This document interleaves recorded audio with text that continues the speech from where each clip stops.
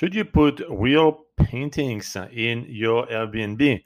Well, you may think this question is stupid, but you'll be surprised that many people are wondering, how much money really they should put to decorate the property, including painting.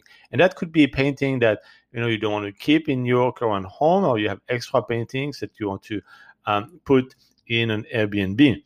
Now, think about your Airbnb as everything is a consumable. Everything can be used, everything can be thrown away. So my short answer is don't put a painting if you're attached to it or if there is significant monetary value. There is a Picasso. If you have a Picasso, well, of course, don't put it on your Airbnb. You can give it to me. I'll take care of your Picasso. But don't put any really significant valuables in an Airbnb.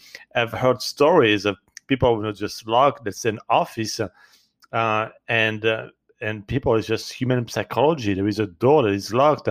They would have, this one bad guest out of 20 guests who want to know what's behind this locked door, and would break the lock and steal some valuable items. So just be curious and look what's inside.